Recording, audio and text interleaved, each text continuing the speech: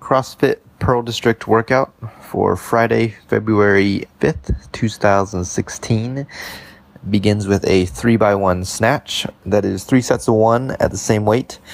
The snatch, we're looking for a full snatch today, so from the floor, receiving in a full squat.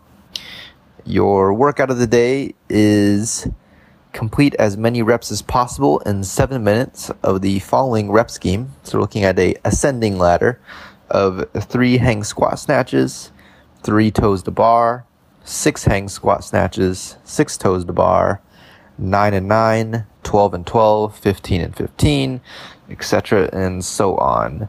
This is a timed workout. If you complete the round of 15, go on to the round of 18.